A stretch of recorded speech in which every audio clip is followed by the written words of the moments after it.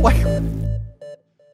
And welcome to another episode of Reverse Redaction. We're back. It's season 2. And I'm joined by Ford, who's a surfing violinist, the bass voice from hell. Greetings. And joining a special guest regular today is Randy. I mean, Jared. Jared Putnam. Yeah, I think we established me as the Lance and Coy Duke of this broadcast, where like Ford dipped out for a while and then I came in. So that's right. If anybody gets that Dukes of Hazzard reference. I don't think anybody will, but some people will. Well, we're back at it. It's only been a year, and we took a sabbatical, and we're back talking today. We're going to just kind of refresh ourselves how to get back into this, and talk a little bit about Game of Thrones. There will be some spoilers. Spoiler alert! But we will warn you when the spoilers are coming, and. But we also, Ford, you wanted to talk about our outro. Yes. So up until the last episode that I did with you guys was we were saying, get to work. There's a lot to build. I would say make your own myth. But Jared didn't have something to say. And I've decided this is a segment in the Surfing Violinist podcast now. Jared, I think your sign off after we say the other two should be the following. You ready? No, but okay. So it's going to sound like this. Make your own myth. Get to work. There's a lot to build. Go to hell.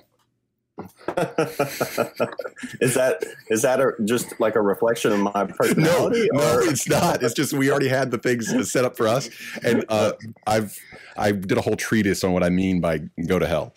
Meaning that most of what we talk about is characters in these terrible situations where they have to make a hellacious decision between self-preservation and the survival of the species or something like that. That keeps coming up, like Annihilation. We talked quite a bit about that. So right. That's the suggestion anyways. So okay, so mold that over as we talk about the hell of Game of Thrones. So what is your reaction, Jared? How do you feel? We're not going to make you do this necessarily. No, I mean, I think, I guess my just initial reaction is it's a good first draft.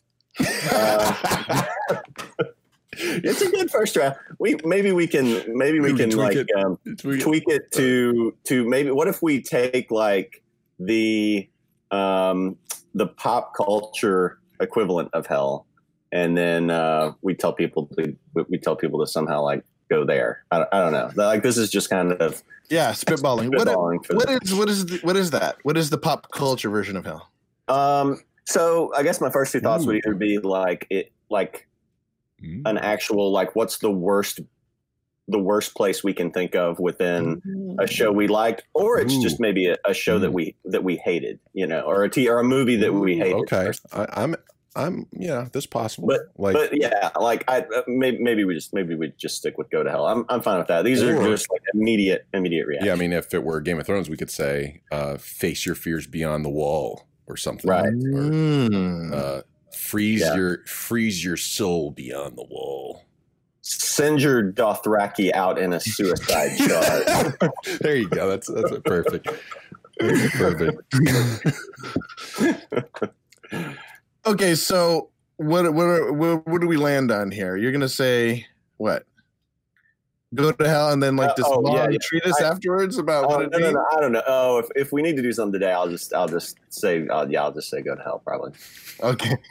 I think it would be just hilarious, like people hearing it for the first time. Like, what does he mean by that? Then they'll have to go look. Like, this guy is so rude. Or I could say it. I mean, hey, I'm usually the villain.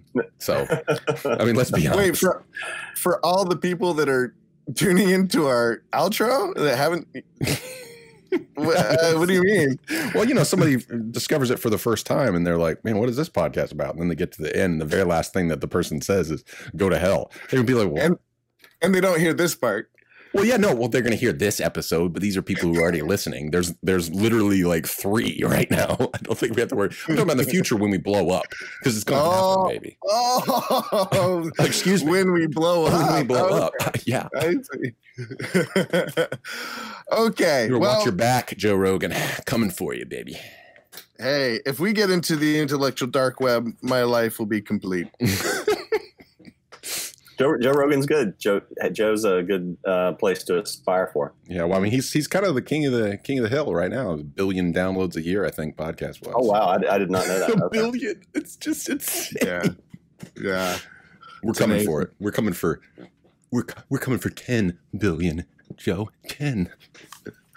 So, that brings me a pop culture discussion topic. So he smokes pot a lot on live, yeah, live, and marijuana is about to be legalized.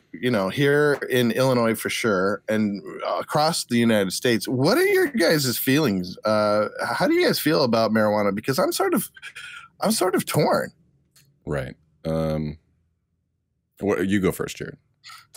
I would have to, I guess, go back and look at some of the statistics from Colorado. I kind of had little brief discussions with a friend about this who, he was very pro marijuana, and I just was pretty neutral. And I think kind of coming from a journalism background, just the questions start rolling through my mind about like, okay, well, what's it going to do to certain areas? And I think I saw some statistics from Colorado where accident rates had gone up, like car accident rates.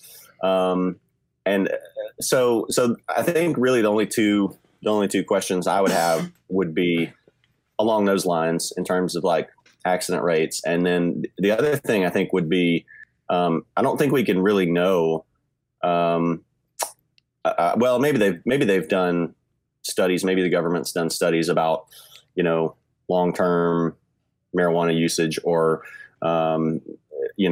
breaking that down into starting at earlier ages and things like that. But, I think there's just certain things medically where, if this is sort of the test generation, you're not really going to know what some of the, effects may be, even if they're sort of like outlying effects. You may not know until we've kind of gone through all that. But I mean, overall, I'm definitely not like, against it. And I feel like it's inevitable. So I guess I don't really have too strong of a take on it. Well, I guess my question is not so much how do you feel about it sort of abstractly. Oh, okay. Will you partake? Will you buy it? Oh, I'm sorry. No, I wasn't clear. And actually kind of both are important. Yeah. I think I would be willing to try it. I think it part of me is kind of curious about it. Like I've never, which is interesting because I've never tried a cigarette when I was a kid. I got pneumonia early as a kid and had bronchitis every year after that. And so like every winter I just had some major trouble breathing. And so, when you find out about smoking, like, oh yeah, this causes all these lung problems.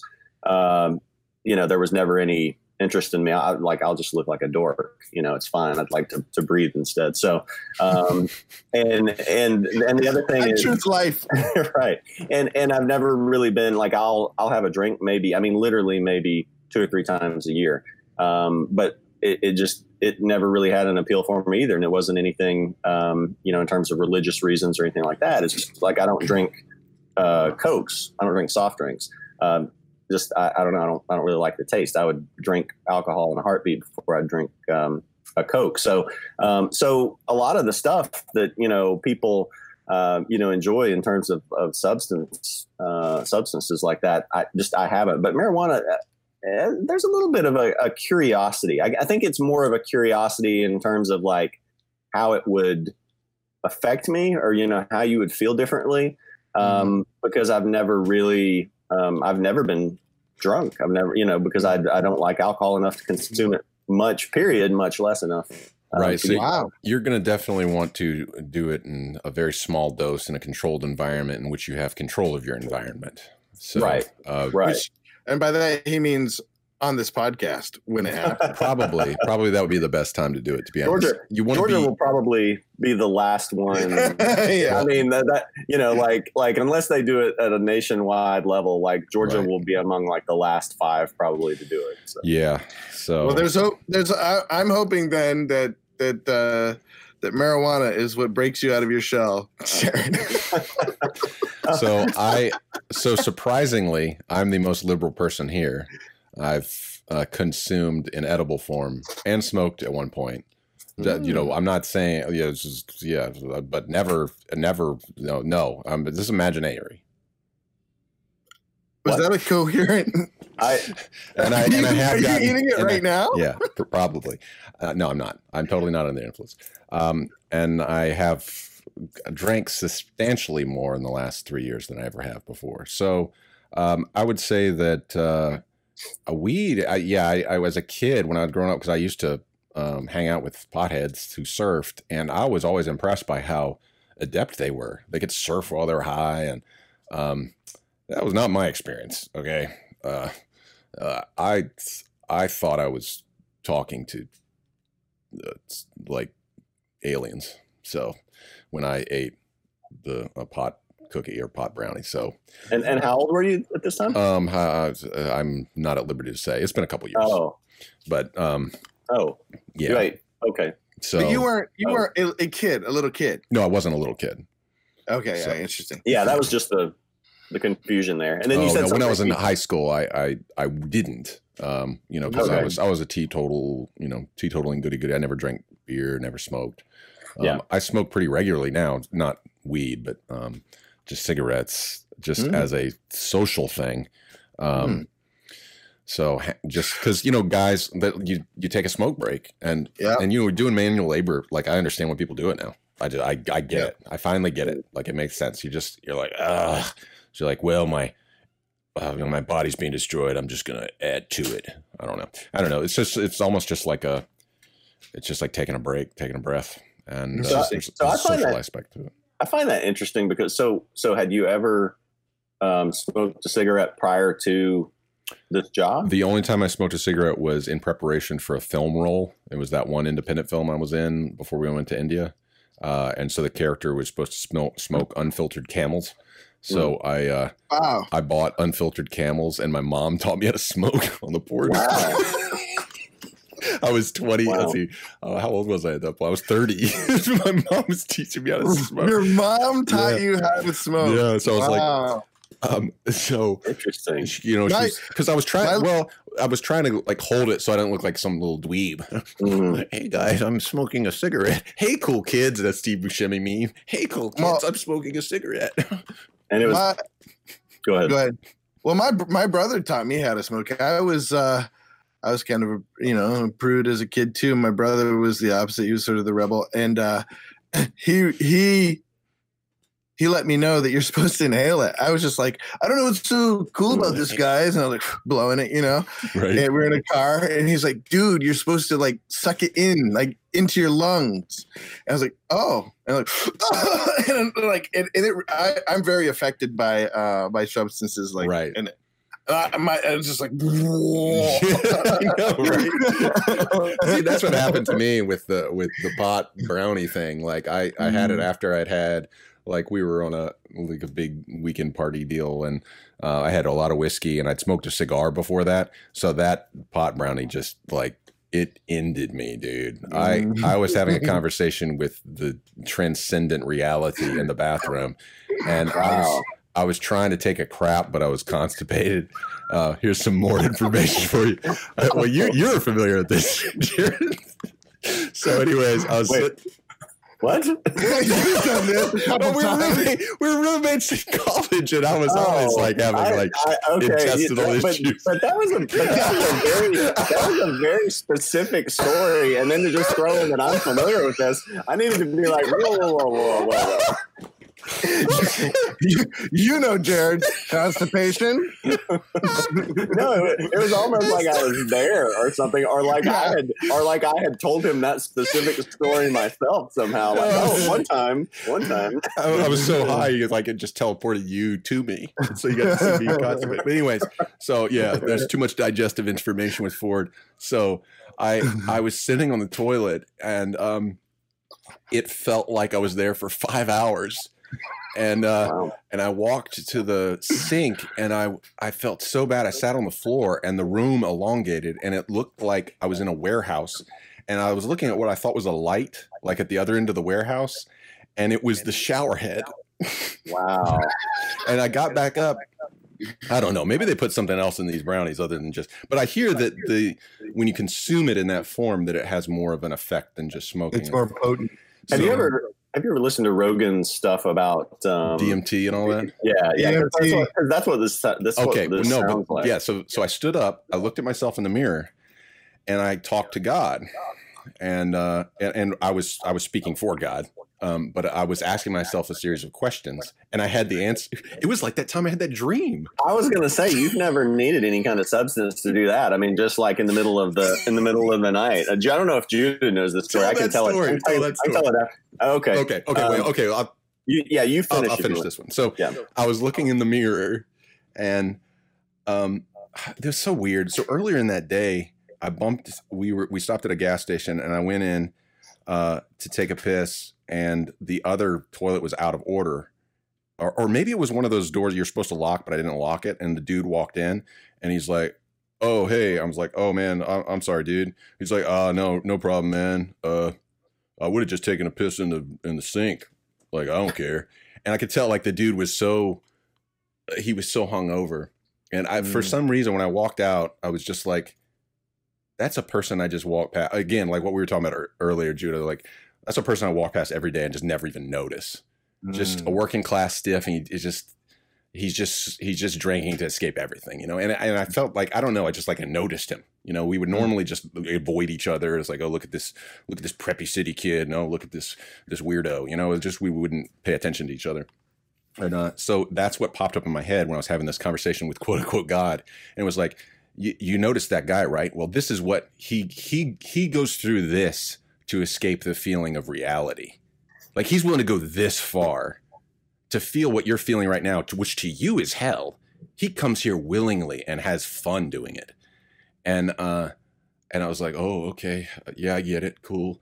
And he's like, and then I asked myself, so how long have you been in here? It's like, 3 hours. Just look at the clock when you leave. Okay. Just tell me you're going to look at the clock when you leave. I'll look at the clock when I leave. Don't forget. You're going to forget. Don't forget. Look at the clock when you leave. I will look at the clock when I leave. I walked out the door. It had been 21 minutes. Wow. So that's my experience with marijuana right there. So, well, the thing is marijuana is more potent when you consume it, is because usually people will eat more and more thinking nothing's going on. It's not actually more potent. That's a good point. As like in its that form. It's just you consume so much more, and you're like, oh, this is good, dude. There's some classic things on the internet. You can look up on YouTube, like the cop who ate it, and he calls 911. He's like, I'm dying. Me and my wife are dying. I've heard it. Sir, yeah. I wonder if there's like a conversion chart of how much. Yeah, of like how much, you know, eating. Of course, I guess maybe it could vary a lot with eating, like depending on how much you would put into it versus, you know, how much it would take to get that smoking. Well, it's the same thing with alcohol. I mean, there are times, like, I'm still a real lightweight when it comes to substances. There are times like I will walk over to we play gigs usually on Friday nights at Los Antijitos, a local restaurant bar, Mexican place, and they have margaritas. And so the 3 band members, we got margaritas one night. We took one sip of that and was like, it's like straight tequila. I'm like, did you put anything else in this? It was like a whole cup, you know? And like we were so trashed by like the 3rd sip. And I was like, what is wrong with me? But sometimes if you haven't eaten all day, like it can go straight to your brain. And I'll tell you right now, though, that set was killer. We slayed it. Yes. Oh, so I've got to go back, rewind a little bit and tell this quick. It's just a very quick story about Ford. This is good. So, and so for anybody else who doesn't know, so Ford and I were roommates our senior year of college, and so one night he was on the top bunk, I was on the bottom bunk, and one night I wake up to talking, and so I think at first I just woke up and it kept going on for a second, and I'm like, are you talking to me? And so I got up. Or wait, maybe was it bunk beds? Yeah, it was bunk beds. You were on top. I was on. No, I was on top. Yeah, you were on top. So I had to actually get out of bed to look at him to see like what was going on. And so he's sitting up in bed, talking to himself. And so we're pre like Bluetooth and all this. So this was 2003 or so. So we don't have anything like that going on. It wasn't Bluetooth. He's talking to himself, and I'm like, but it was mumbling. It was just mumbling gibberish, and so I'm like, Ford, are you talking to me? So he looks over. This is like horror movie setting at this point. It's pretty creepy. So he looks over at me, but he's not really like looking at me. It's almost kind of like looking through me. And he goes, but I don't have all the answers. And then in a whispered voice says, yes, I do. and then throws himself back down in bed, like throws himself back down and back asleep. So it was, but I don't have all the answers. Yes, I do. We just found a outro. So I'm pretty sure. Oh, right. Yeah. No, that's it. That needs to be it. So needless to say, like, I didn't really get a lot of quality sleep the rest of the night. So. Yeah, that's been my struggle. See, I have my shadow self is very close to being in control, Gina, so I definitely have to go to hell to wrestle with him. So that's why I said like he doesn't need any kind of substance to have that. Just take like a power nap. Well, it is interesting. I think the three of us, and I think having gone through high school mostly, so definitely Jared, not influenced by any substance. I'm hearing a little echo, Ford. Oh, you got. Yeah, sorry. Maybe it's helped us be more creative. Maybe it's helped us get in touch with our, like that side of us that is creative. That that high, the healthy high, that part of us that shoots endomorphins or what are they called? Endomorphins, right? Into our brain. Endorphins. Endo-powered. It shoots. It shoots. People into your brains. Endomorphs. Endomorphin Power Rangers. Yeah, I was gonna say that's what Power Rangers have. Endomorphins. Yeah, that's right. Endorphins. So yeah, endorphin, serotonin gets pumped into our brains in creative situations. Yeah. A lot of times, and I wonder if we've been able to, because a lot of my friends, I wouldn't say a lot, but I think the friends that experience more like drugs and stuff as alcohol and drugs as in high school, it seems to be a little difference there. How so?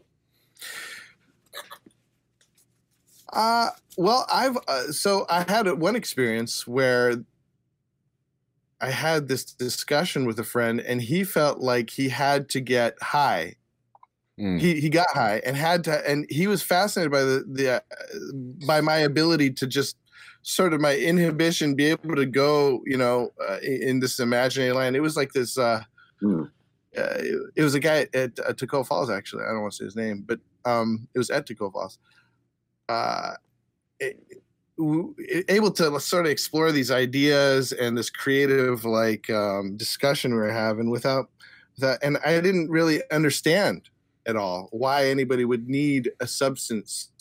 Now I kind of understand it, right? But now I kind of see it as a hindrance to that sometimes. Well, yeah, I think one of the problems is like once you get dependent on it, and I think that's one of the things in the first hour is really trying to get across, and the surfing violinist podcast, what I want to do is to learn how to not be dependent on things. You know, we talk about being dependent on, you know, other people or social structures or the government or religion or whatever. But there's a lot of things that we're dependent on, like endorphin wise or chemical wise, you know, and of course, you know, we know with addictions and whether it be coffee or sugar, like we're so dependent that you can't be independent when you're dependent. You know, you're kind of this, you know, bringing to Game of Thrones. This is how Littlefinger is able to, in those early seasons, able to play so many people against each other, is because he knows what makes them tick. He knows what they're dependent on. He knows their ultimate need. You know, Robert needs women and wine. Tyrion needs women and wine. So he can play people off of, because he knows how long they're going to go before they have to come back to the watering hole, so to speak. And then he can pounce on them. That's a good point. So I think, and he even mentions that real explicitly in the book. It's like, that's how you win in the Game of Thrones, is by knowing people's weaknesses. And I think that's what one of the whole, I guess, goals for me is to, well, yeah, kind of like we said earlier, Judo, about how we don't make excuses for our past failings or what has become a habit in our life. It's like, I'm just a messy person, or I'm just a lazy person, or I'm just a procrastinator. It's like, yeah, everyone is that. I mean, but we don't lean on the crutch of right, label. the crutch. Yeah, that's good. That's a good way to put it, the crutch. And for those of you who are just tuning in, Ford's talking about his podcast, The Surfing Violinist. Tune in on iTunes, or an hour before we do this one. So, okay. All right. Well, but the flip side, we only have a little bit of time left. Okay. The flip side of being dependent on a drug, right, and not being able to tap into certain things because of that dependence is Abraham Lincoln's quote. Have you ever heard his quote about vices? It has been my experience that folks who have no vices have very few virtues. Yeah. See, I like that. Is fantastic. I need to plagiarize that one, because here's one of the things I think about whenever I've gone on diets or fasts or these kind of things. What's his name?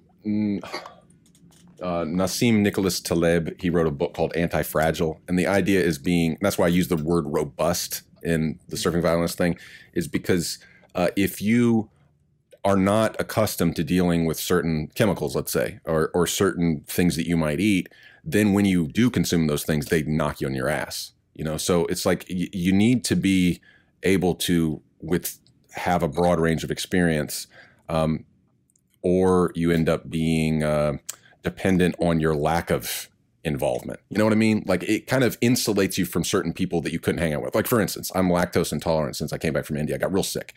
And I would come back. At first, I just wouldn't eat pizza. And then over time, I was like, you know what? I want to hang out with these pizza people. I want to hang out with these pizzas. I do want to hang out with the pizzas, but I want to hang out with these people, and they're eating pizza. And so I ate the pizza as a social thing. And over time, some dietary restrictions you can't obviously do this with, but over time, I've just dealt with it. You know, like, I've suffered the consequences for the social interaction. And I actually find that psychologically it's better for me, believe it or not. What about you, Jared? Like, do you take affront at this quote? Because you're a man of very few vices. Yeah, maybe so. I don't know. I mean, I think there's a lot of sort of, I think vices come in a lot of forms.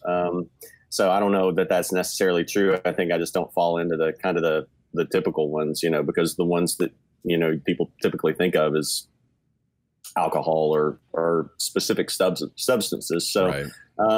So no, I don't take any affront to it, because I don't think it's necessarily even true of me. But I mean, even if I had none, I think there is probably some truth to that. I think a lot of times, you know, you can have. Now, tell me the quote again exactly.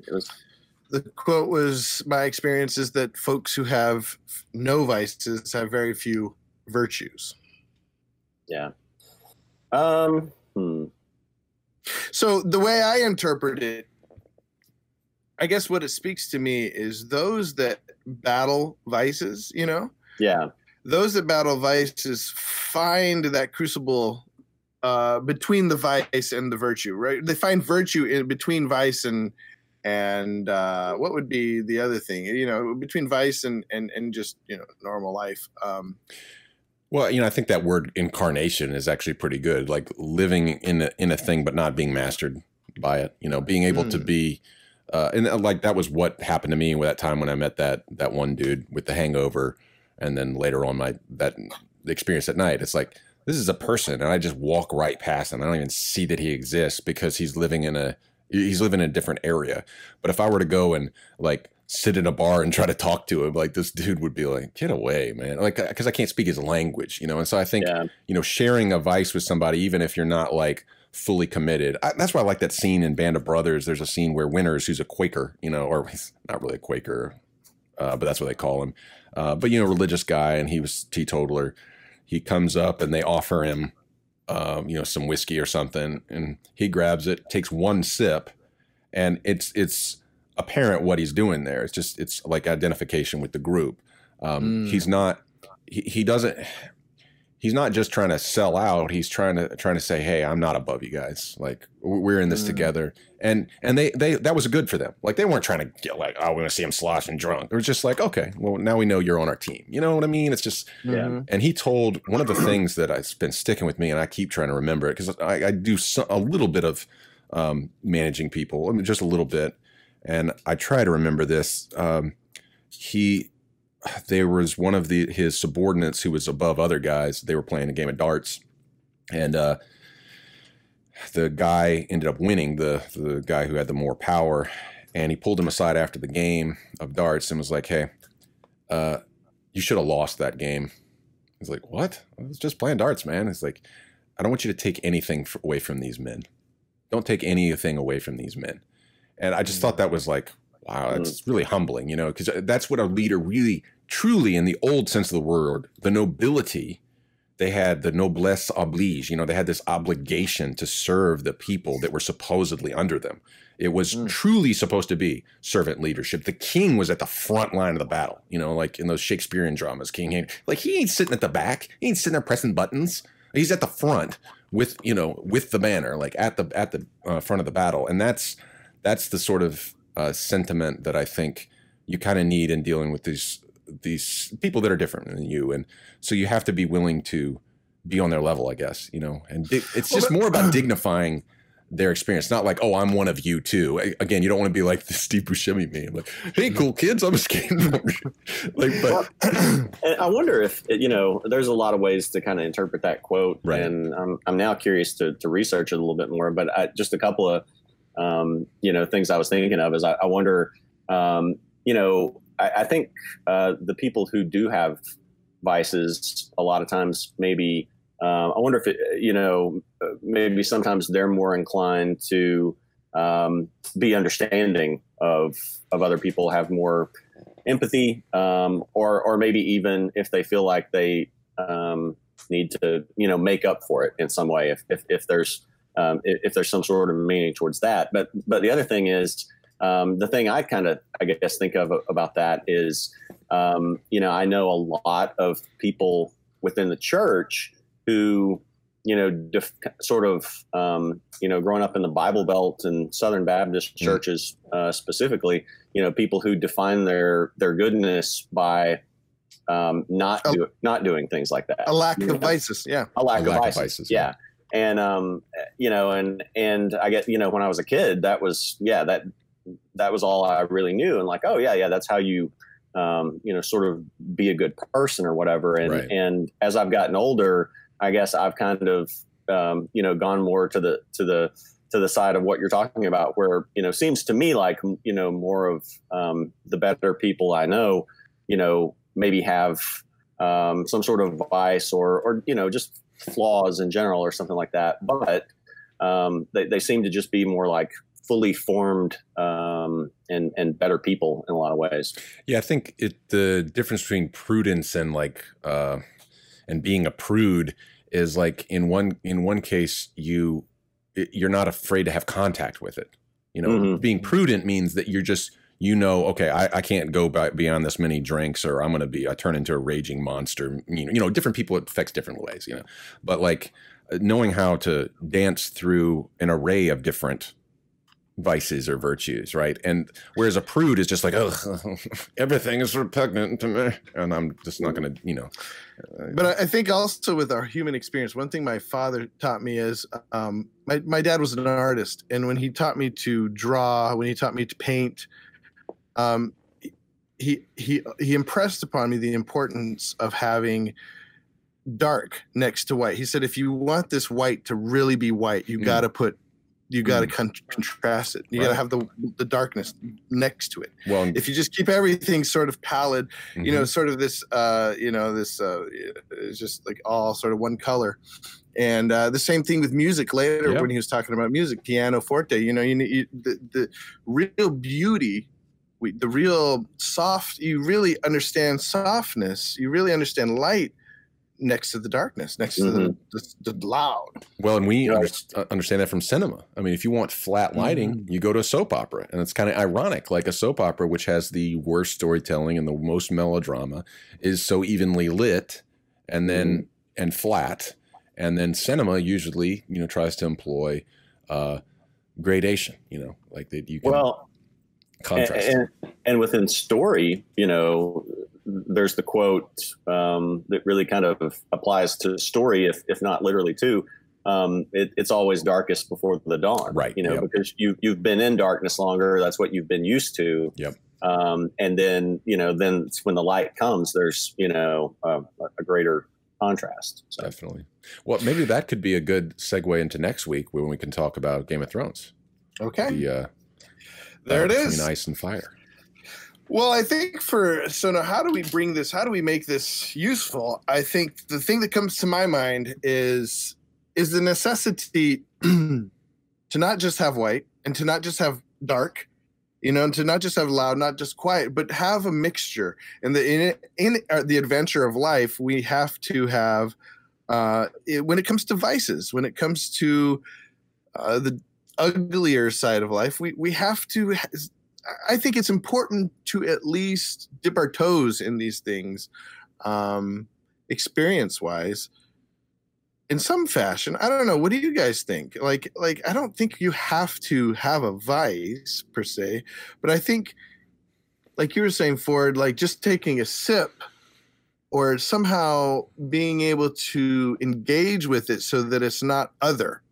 Right. And so that it doesn't shock your system. I think that's the thing. If you're remaining aloof, then it is impossible to really get on people's level, And so I think you do have to have interaction. That doesn't mean you necessarily agree. And this is one of the things where we start self-segregating. We self-segregate politically, culturally, linguistically, racially, nationally. And then what ends up happening is that becomes like a foreign agent, and then we don't know what to do. Well, that person, I can't understand him, blah, blah, blah. And our bodies do the same thing with substances, So I think a more robust strategy of dealing with the world is better. You don't want to just have this one note, well, I only drink this, and that's why I'm just not a big fan of the diet stuff, because it's just like, that's why we like watching, we watched Top Chef and we watched Anthony Bourdain when he was around. It's just there's a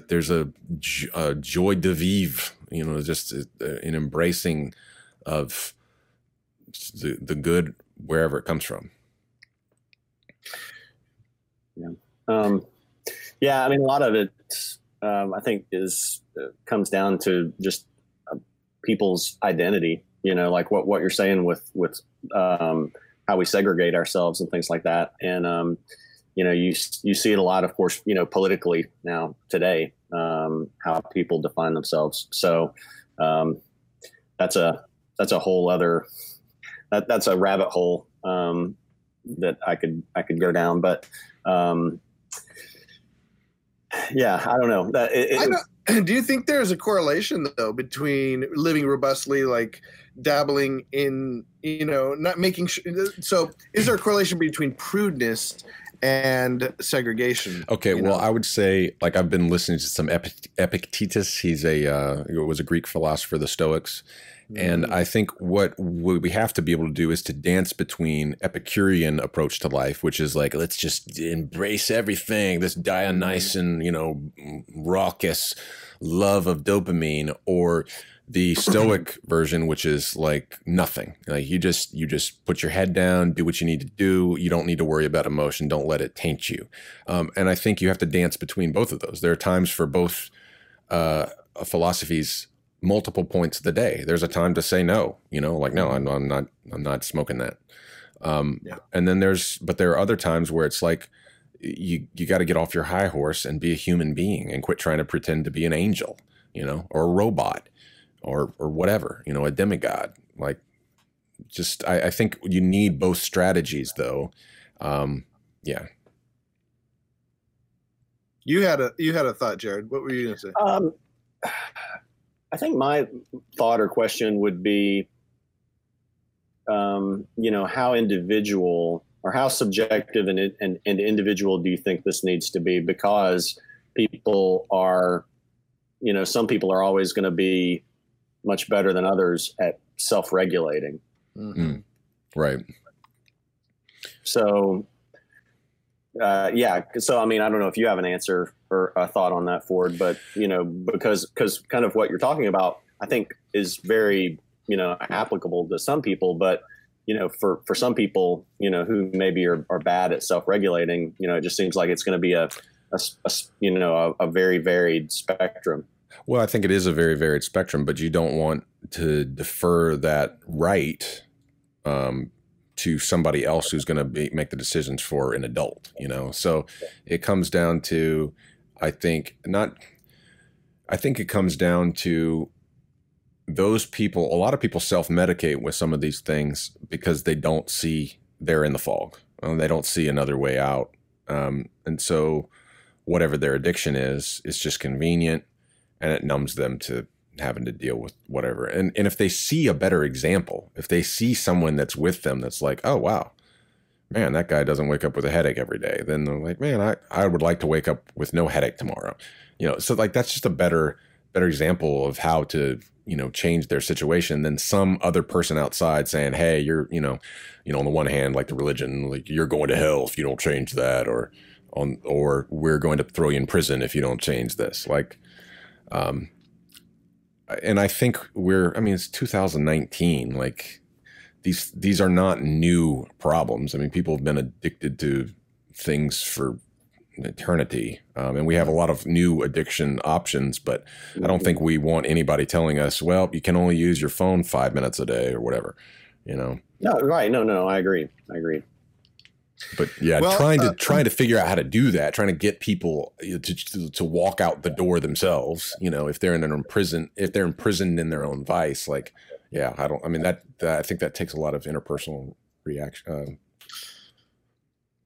living. Well, interpersonal, I think, is the key there. Interpersonal, because you're talking about personal versus, or how individual this is, right, Jared? And I think on our own, we will give in to the vices. Yeah. We need others to hold, the accountability within ourselves and the accountability of other people. I'm not talking about like an accountability meeting or whatever, but the relationship, the stakes of being in a relationship being more powerful than the rules and outside coercion of religion. Yeah. I think that's but you're assuming that I guess I'm not entirely clear what you mean, but you're saying that the relationship will help keep each person accountable? Well, I think they've done that study with rats, with the ones that were like addicted to some substance, and when they're alone, they were, I can't remember the particulars. Do you remember that study that I'm talking about? It's like when they're alone, they could not wean themselves off, but if they had access to actual food and they were in a social setting, they would quit going to the dopamine fixation. So I think community does help provide people people a way out, but it has to be real community. Yes. And part of the problem is so many of these communities are facsimile communities, or they are they're social clubs that require some sort of arbitrary sacrifice or something like that, or so it is. Yeah, it is tough. It's tough figuring out how to tread that line of encouraging the dependent individual to become independent. Right. Yeah. All right. Well, we're out of time. I think it started broad and it ended, I think, very complex. And I appreciate your guys' input on this. So I'm going to. Next week, do you want to catch up with the battle for Winterfell, Judah, and we can have a conversation about that? Yeah, let's do that. All right. And then that'll give me one more week to catch up with Endgame, if that's okay. Yeah. Okay. And there will be another Game of Thrones episode. Yeah, so we'll have more fodder to talk about for next week, because maybe some things will be a little bit clarified. That's what we're kind of hoping for, I think, at this point. Yeah. All right. Well. All right. What was I supposed to say? Oh, I had mine ready. He's to go. ready, man. He's going. All right, Ford, start us off or end us off. Make your own. Oh, wait. Am I starting? Make your own myth. Let's try it again. Make your own myth. Get to work. There's a lot to build. Go to hell.